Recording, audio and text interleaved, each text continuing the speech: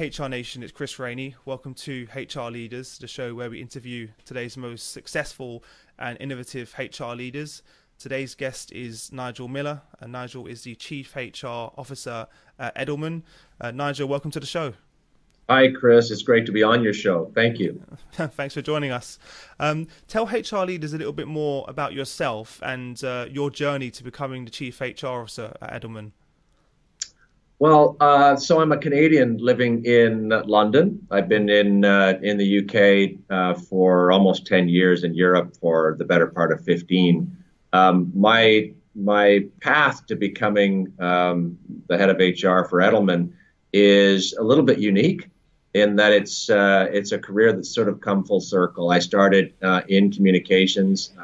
Actually, I was lucky enough to live next door as a child and as a teenager to the head of public relations for the Toronto Maple Leafs in really? Canada. Wow. You probably know about them. Definitely. And so I was working in PR and doing media relations at a very young age, and then started working for some competitive firms to Edelman for almost a decade in North America, just building a career in communications. But it always had an HR component to it, whether it be employee engagement, change management, learning and development, recruitment. All of those elements were passions for me and things that I volunteered to get involved with and started to learn and develop, to the point where the company that's now known as Anheuser-Busch InBev asked me to come over to Belgium and lead from a culture and change perspective as that organization was going through a massive merger. And that's when I really made the transition to HR. It went on, and I worked in the soft drink business for a number of years. Edelman was actually my agency, so I was a client of Edelman for as many as 5 years. No, I worked at Anheuser-Busch for a number of years, and it was then that Anheuser-Busch InBev, and it was during those years when the company had become InBev, so the merger of Interbrew and Ambev, the Belgian and Brazilian brewers coming together. That's when I started to make that transition to HR, and I actually hired Edelman to help in the launch of this new company, particularly to employees around the world. And I became a big fan over time of Edelman, and ultimately I decided to join the firm. And that's why I say I kind of came full circle from communications to HR, and now leading an HR function in the world's leading communications company. So how was that transition then, going from one area of the business to HR? Well, it was more natural than you might imagine. Communications has been and building a core competency in communications has been a real help to me in terms of labor relations, for example, negotiations, difficult conversations, but also conversations where we seize opportunity to engage employees, to build culture and change initiatives, to manage through change. And change just seems to be the ongoing theme for leaders in business today, but specifically HR leaders as well. So communications has been a great help to me as I've navigated with my various employers through change. So I suppose it's given you quite a unique perspective then with that transition. What skills do you feel that you've taken over from that role into HR that's helped? Well, again, as I said, it's having a background in communication has really been a big help in for example, when I was in the soft drink business, in labor relations, in distilling down pretty complex topics for your social partners, distilling them down to more digestible, easily understood concepts, and then obviously negotiating through difficult transitions, seizing opportunities to manage through change in my various organizations, communicating effectively internally, and bringing employees along on the journey. And understanding what good communication looks like. Good, authentic, real, often hard-hitting, but also simple communication. Understanding what that looks like is critically important. And then over time, obviously, as I've been in HR for quite a long time, I've been fortunate enough to go through a lot of change. and also be given the opportunity to lead and bring in people who had much more experience and expertise than I had in specialist areas of HR. For example, rewards or compensation, things like that. Mm-hmm. And where we are now in your role, what really occupies your mind on a day-to-day basis now? It's probably not untrue for most HR leaders, but what really occupies my mind, among other things, is how do we as a function ensure that we are always relevant to the business in terms of driving business goals, bringing analysis and fact base to decisions that need to be made, making strong recommendations based on those facts, helping people succeed, and in a way, almost getting out of the way. Finding ways to enable leaders to succeed, for businesses to thrive, whether that be through, simpler performance management, simpler assessments of top talent, programs for leaders to improve their development, those types of things. It's almost like, to use the sporting analogy that we talked about earlier, it's almost like being a very effective referee sometimes, and calling a good game, if you will. Sometimes, our function is not noticed, but it's so critically important because we're side by side with leadership to make things happen. Those are the things that often occupy my mind during the day, just ensuring that the programs and recommendations that we're making drive the business forward. Can you share one of those projects or transformations that you've been through that you're most proud of? Everywhere I've worked, maybe I've been fortunate, but organizations have been going through massive change, and I've just been, a part of it, as opposed to necessarily leading it. But Anheuser-Busch InBev years ago was formed out of a company that calls itself the world's local brewer. So a very decentralized organization that became renowned for its overarching culture, the speed around which it could drive integration of acquired companies. And I learned a ton from just having been there through all of that time. But I'm also proud of the way that our function was able to assist and be core to the success of those integrations, whether it be the acquisition of Anheuser-Busch as an example, and establishing a culture in the organization that everyone really clearly understood. And it was a culture that people could understand whether it was right for them. We were very honest about what it would be like to work there. And I sort of brought that with me wherever else I've worked, is trying to make sure that the employee value proposition, the culture, is clear for everybody, because no organization is for everybody. And being honest about that and say, hey, this is what it's like to work here. This is what we're trying to do. These are the types of people that we think will thrive here. And it's a deal, if you will, with employees, and helping them understand that so that they can, in fact, thrive, or at times decide this isn't for me. That's really important. Mm-hmm. And how did you communicate that message to employees when you went through that transformation and acquisition? What were some of the things that you guys did? In each case, again, this sounds really simple, perhaps, but being clear, for example, about what the organization's values are, and making sure they're not generic, making sure that they are role modeled by leaders so that people can see the words that are the values, and then see those demonstrated in the actions of leaders. And so that the things that are recognized and rewarded in the organization really reinforce those values, so that, people, wherever they are working in the organization, understand, okay, I get what this company's trying to do. I'm inspired by it. I understand what my role is in helping us to achieve that.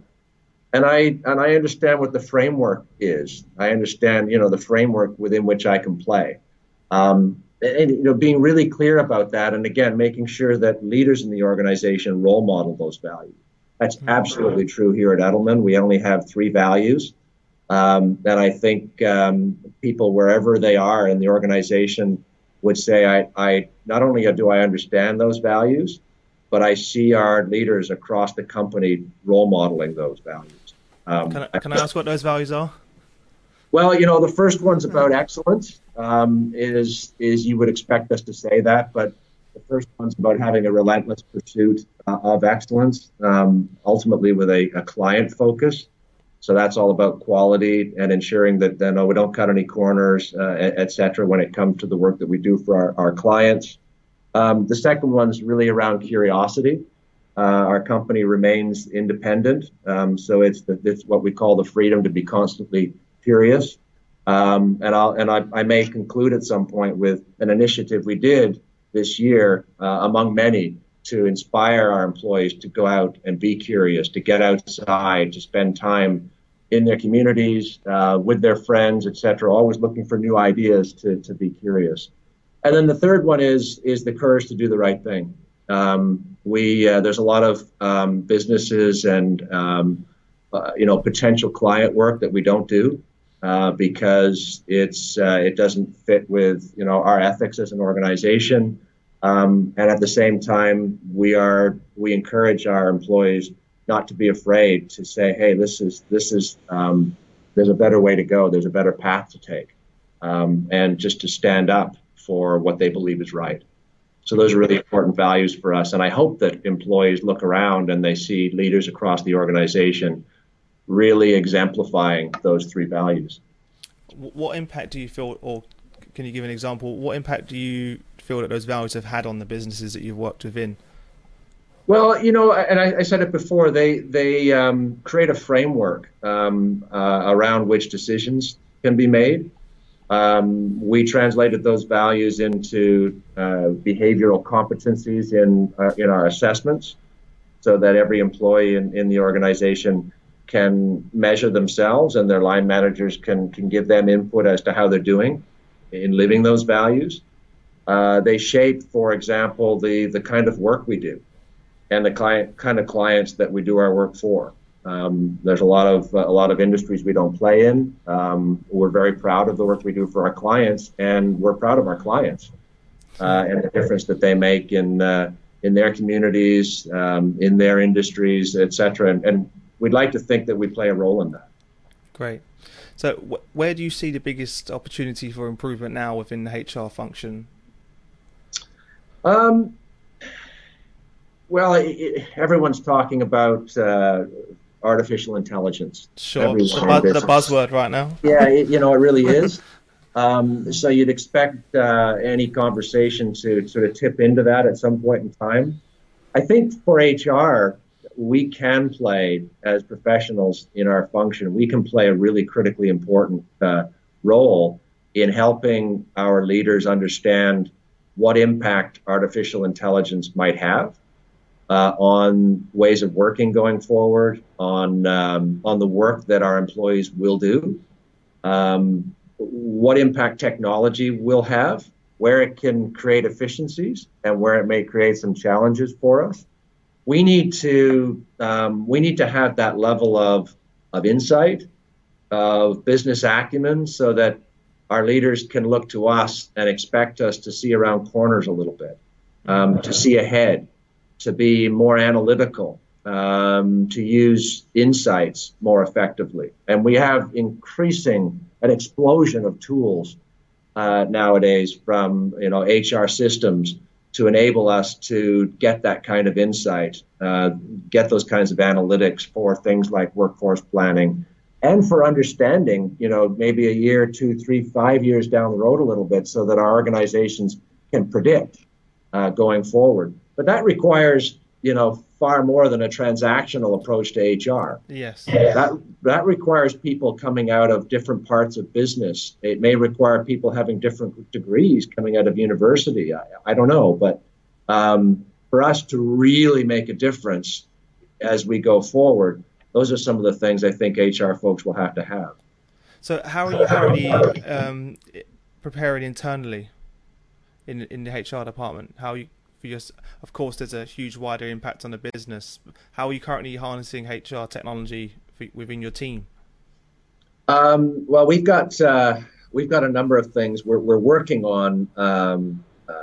Building out the business case for investment in future technology. But some of the things that we've benefited from, I look at recruitment. We use Taleo, and Taleo gives us across the business a far greater insight into candidate tracking. It gives leaders, not just leaders, all employees, the opportunity to get involved in recommending potential candidates because they can see. So it's what we call social sourcing, where all employees can be involved. There's a gamification sort of approach to that. We can be very, planful in the way that we're managing recruitment as a result of Taleo. We were from a collaboration perspective, we were one of the very first partners with Facebook. We're almost a beta, if you will, for them to use Workplace, which is really? There are a whole host of collaboration tools that organizations have been trying to use to improve communication, to reduce email traffic, etc. We have found that Workplace, partly because almost everyone's on Facebook already, Workplace is intuitive. The search function in Workplace is second to none. So anything that's in there, you can search very quickly and find people, ideas, files, etc., very, very quickly and very intuitively. And just things like live video conferencing, the technology is really robust for sharing. And I think we're actually still at the relatively early stage of using it in its most effective way. But we're pretty good at that. And then from a learning and development perspective, we are using Docebo, which is again, there's many LMS solutions that organizations can tap into. Yeah. We like this one in part because maybe like others, but I think it does it better. It provides, again, really intuitive, real-time, real tailored learning solutions. But we as leaders of the function, we can track learning very quickly. People who are involving themselves in, training on the go, if you will, there is a gamification approach there. They like that. They get points if they participate. They can compete a little bit. But again, they can have really tailored learning development solutions when they want them. And so technology has really changed, all of those things so much, and we'll continue to hopefully explore new ways of taking it back. Well, thank you very much for sharing that as well. It's great to give our members some insight into the different systems you're using, because one of the big challenges, as you know, is that there's so much out there. There's so many different solutions, and everyone says they're the best one. So yeah. It's very hard to do that. And it's also one question I had for you: how are you managing those systems communicating with each other? Have you got to that stage yet where you have those systems communicating together effectively? We're one of many companies that's also exploring all-encompassing HR systems. You've got Workday out there, you've got SAP and Oracle systems. And we're in the exploration stage because we have an older Oracle set up right now, and we need to evolve. It's within that I'm pretty sure all of these tools can be integrated. Right now, they don't talk to each other as effectively as I'd like, to be perfectly honest. And so people have to kind of tap into, on their desktop, if you will, they have to go to a different for each one of these things. And I talked about collaboration, recruitment, learning and development. There are others, of course. Things like, for us in our business, we do timesheets. You want to make that as easy as possible. And we now have a system where people can just do it on their phone very quickly, as opposed to having to have their laptop. And how much people are using their phone. They can actually download their timesheet or update their timesheet in seconds now. It's all of those things that are coming. Mobile technology is amazing, but getting them to talk to each other and making them seamless. Again, HR systems are looking to make that possible, and we're trying to explore which one is best for us. I think we've seen this happen in quite a few different functions. I think firstly with marketing went through that transition, sales has gone through that transition, and then now I think you see HR going through that transition. of the digital transition that they've had. And you're not the only one in that position. I think everyone I speak to is in a similar position of trying to get those systems to talk together, because that's really when things get really interesting from a speed perspective. And I think what's great is, as you know, most of these softwares, they have the API that can integrate with all of the other systems as well. But of course, when you think about some of the larger systems that you mentioned, it's such a huge investment for the business that you have to get it right. As well. So and we actually work with some of our clients to help them manage the cultural change journey required to onboard a new system in many cases. So you take a Workday, for example, and the role that change management has to play to ensure that leaders can take full advantage of a dashboard at their fingertips. But if they still think of, for example, of HR in the traditional way, where I'm going to walk down the hall and my HR person is going to do all of that for me, that would require a change, wouldn't it? And some organizations are still working that way. And if they're going to invest in a Workday as one example, or an SAP or Oracle system, they need to also invest in the time and resource to go through the change journey. So interesting for us, we're doing that with clients, and we're going to have to do it for ourselves as well. When you go through a lot of these changes or embedding a new software, I think that's the easy part. It's the actual adoption of the teams and the managers of using it. That's the hard part. And I think, as you said, companies don't give enough attention to that part. And no, some don't. Yeah, the shift in mentality. If you have someone who's been using the same system for over 10 years, then expecting them to change overnight to a new system with a dashboard, with analytics, etc. is honestly, most of the focus should be in the actual development of those individuals and the training, because it's going to take a lot longer than you feel. No, you're absolutely right. The strategies, I always say the strategies seems to be the easy part. It's the execution where most people fail. So that's right. Thank you for your insight on that and sharing the detail of that. That's going to be really helpful for our members. We already spoke about HR skills and what's going to be important in the future, and obviously how you're preparing for that. That's great.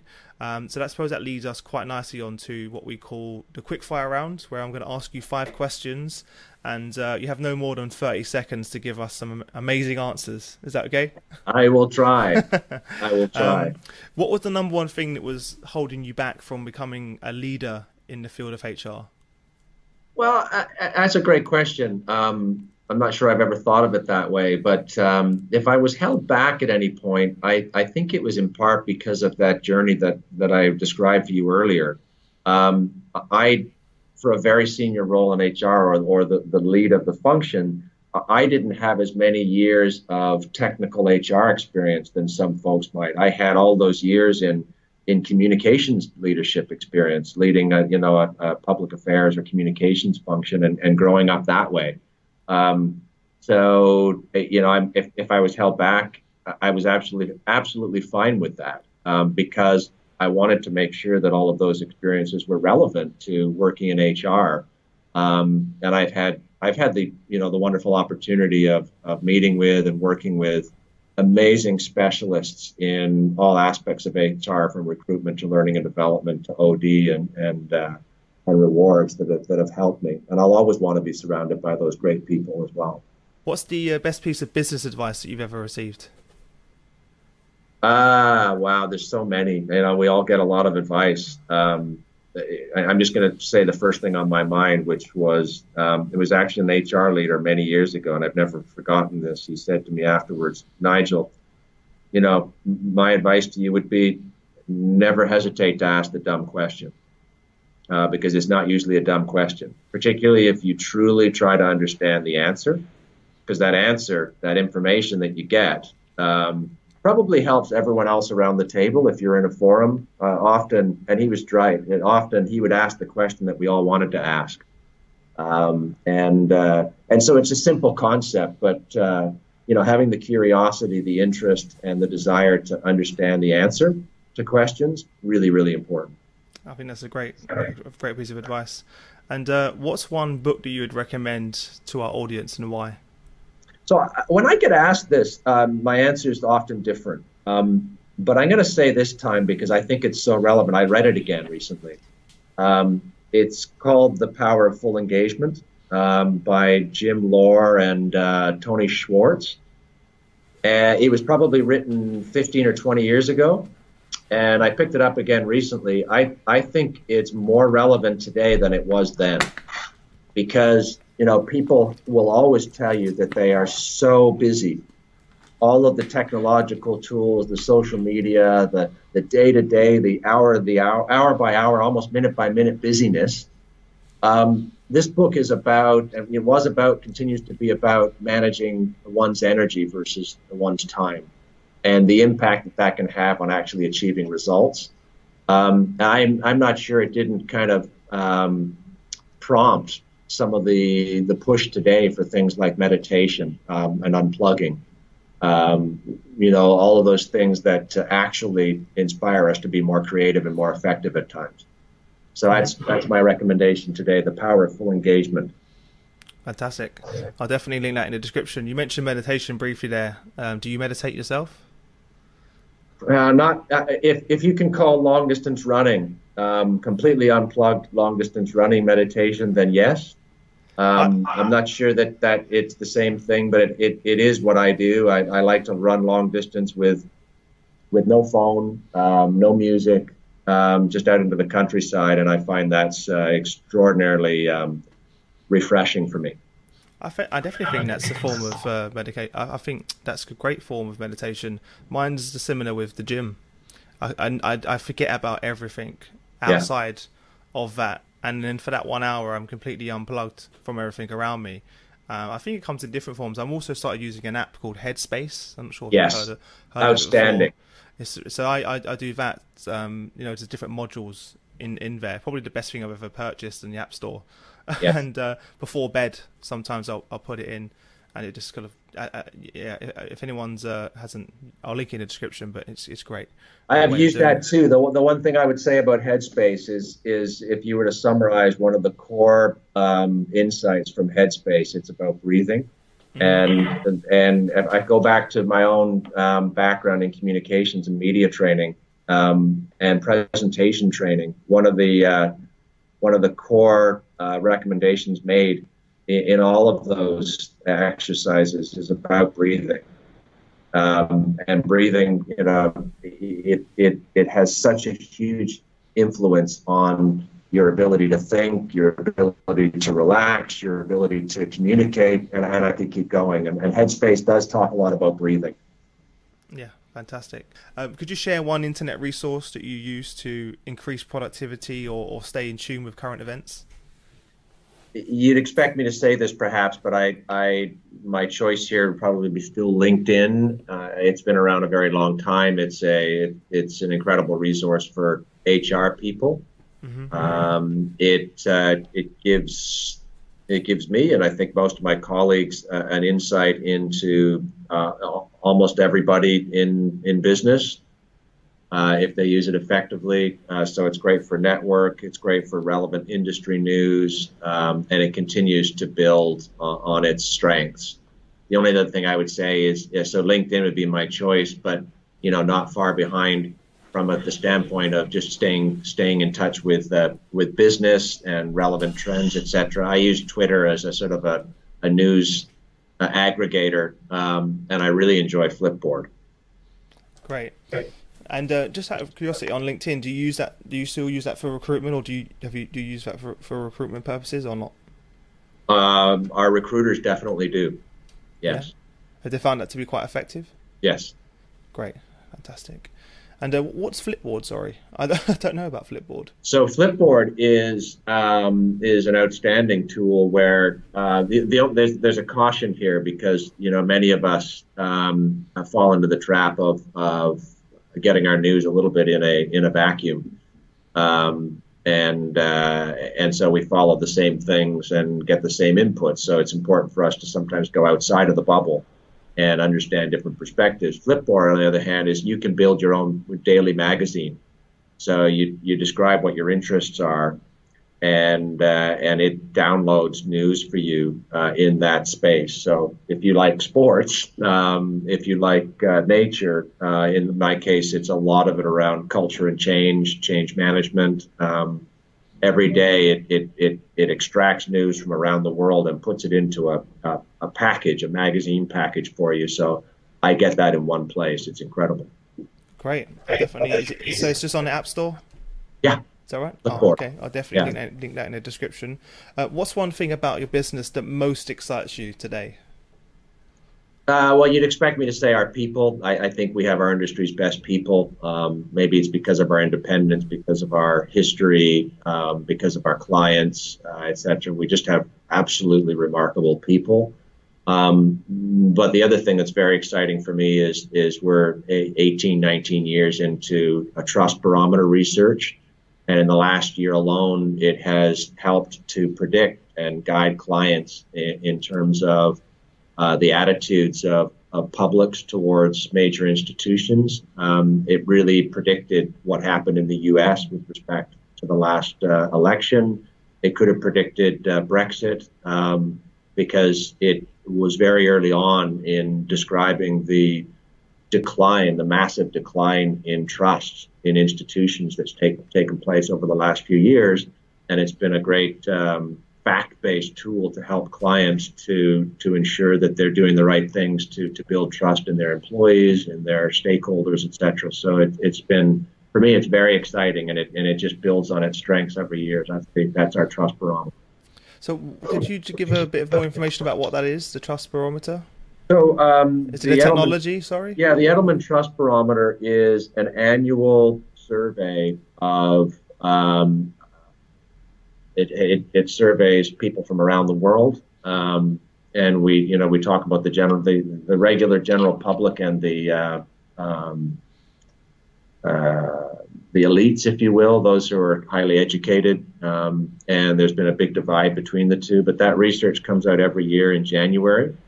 It has for 18 years now, and it has breaks by sectors and practices. It has breaks by geography, et cetera, and it's been incredibly useful as an insight into trust in institutions over a long period of time. Well, look, you've been a great guest, and really appreciate you joining us. And I know our members will be a lot better off for it. So thank you very much for that.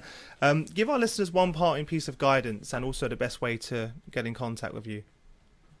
Yeah, it's been a real pleasure for me as well, Chris. The conversation has been a lot of fun. One piece of guidance, that's so hard, but I'm just going to say something that I've tried to push for the last little while, and the inspiration came from our client Unilever. Where they kind of ran a campaign called Get Outside. And we took that and ran with it within our own context. And we had a program for employees around the world encouraging them to get outside.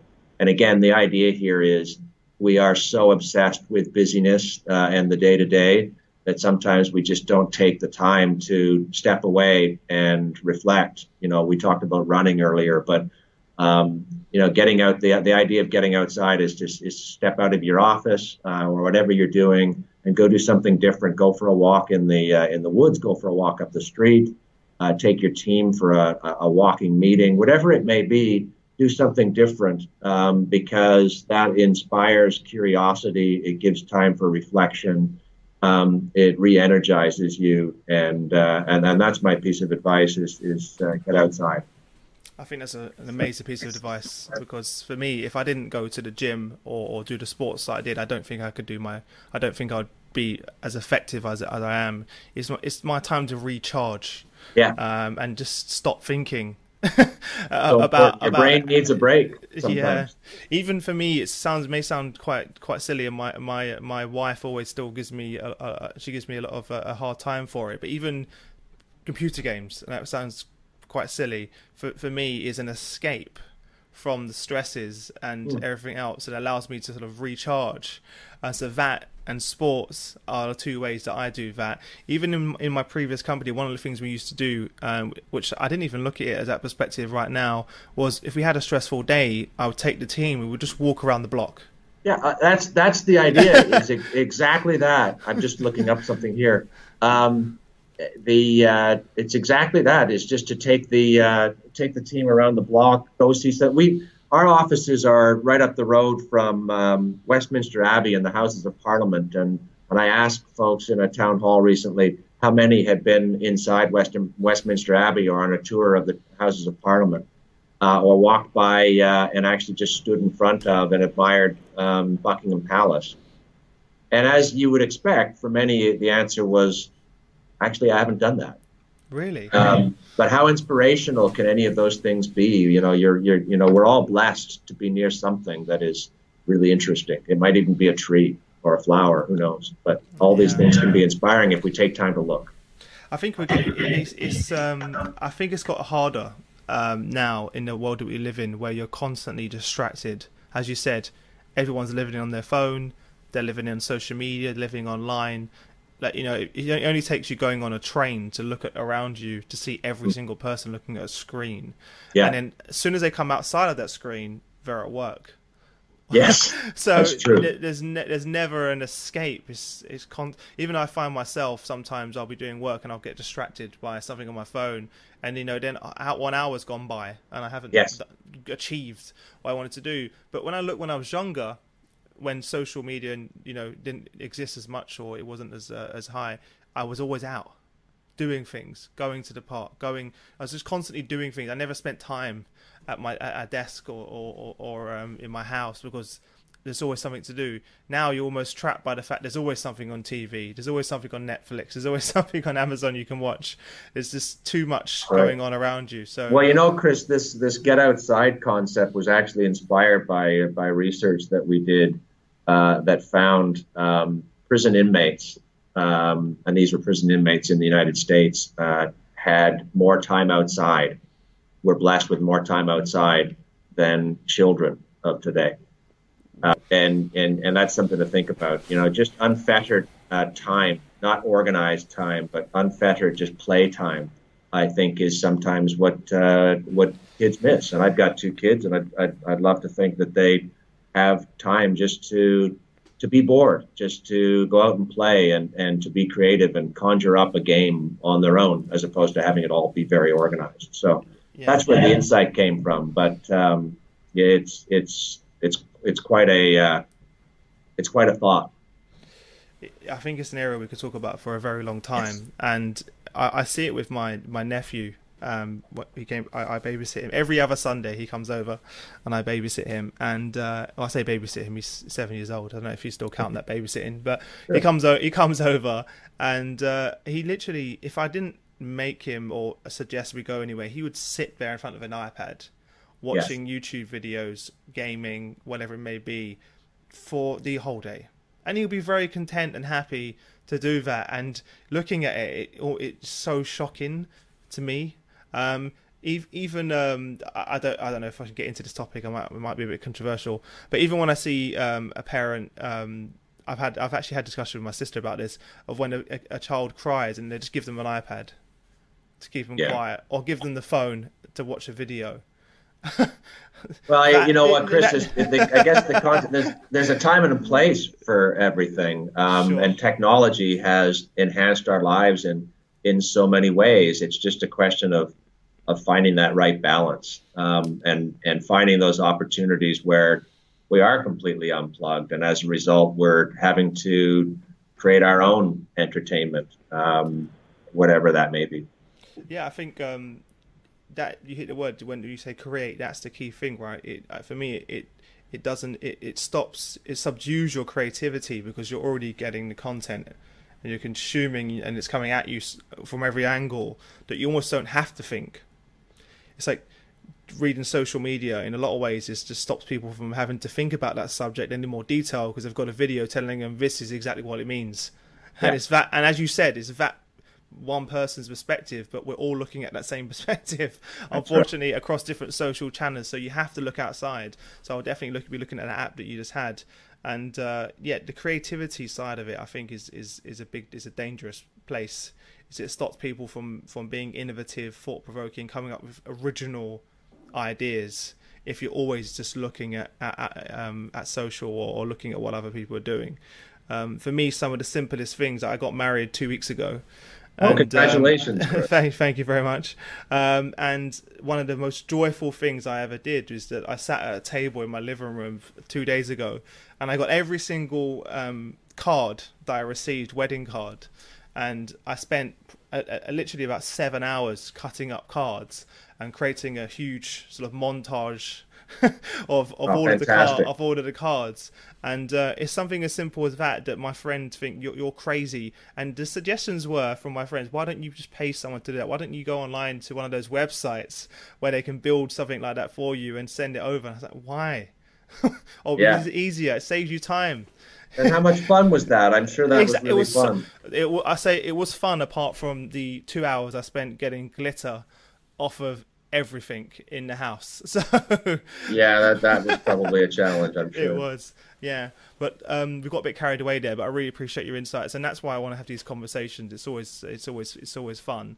Yeah, And no pleasure. what would be the best way if our members ever want to reach out to you? What is the best way for them to get in contact with you? Well, they can find me on LinkedIn, of course, and my Twitter is at Nigel Miller 64. So those would be a couple of good ways. Great. Well, look, thank you for sharing your journey with us, and I wish you all the best until we next speak. Thank you, Chris. Good luck with Thanks. everything.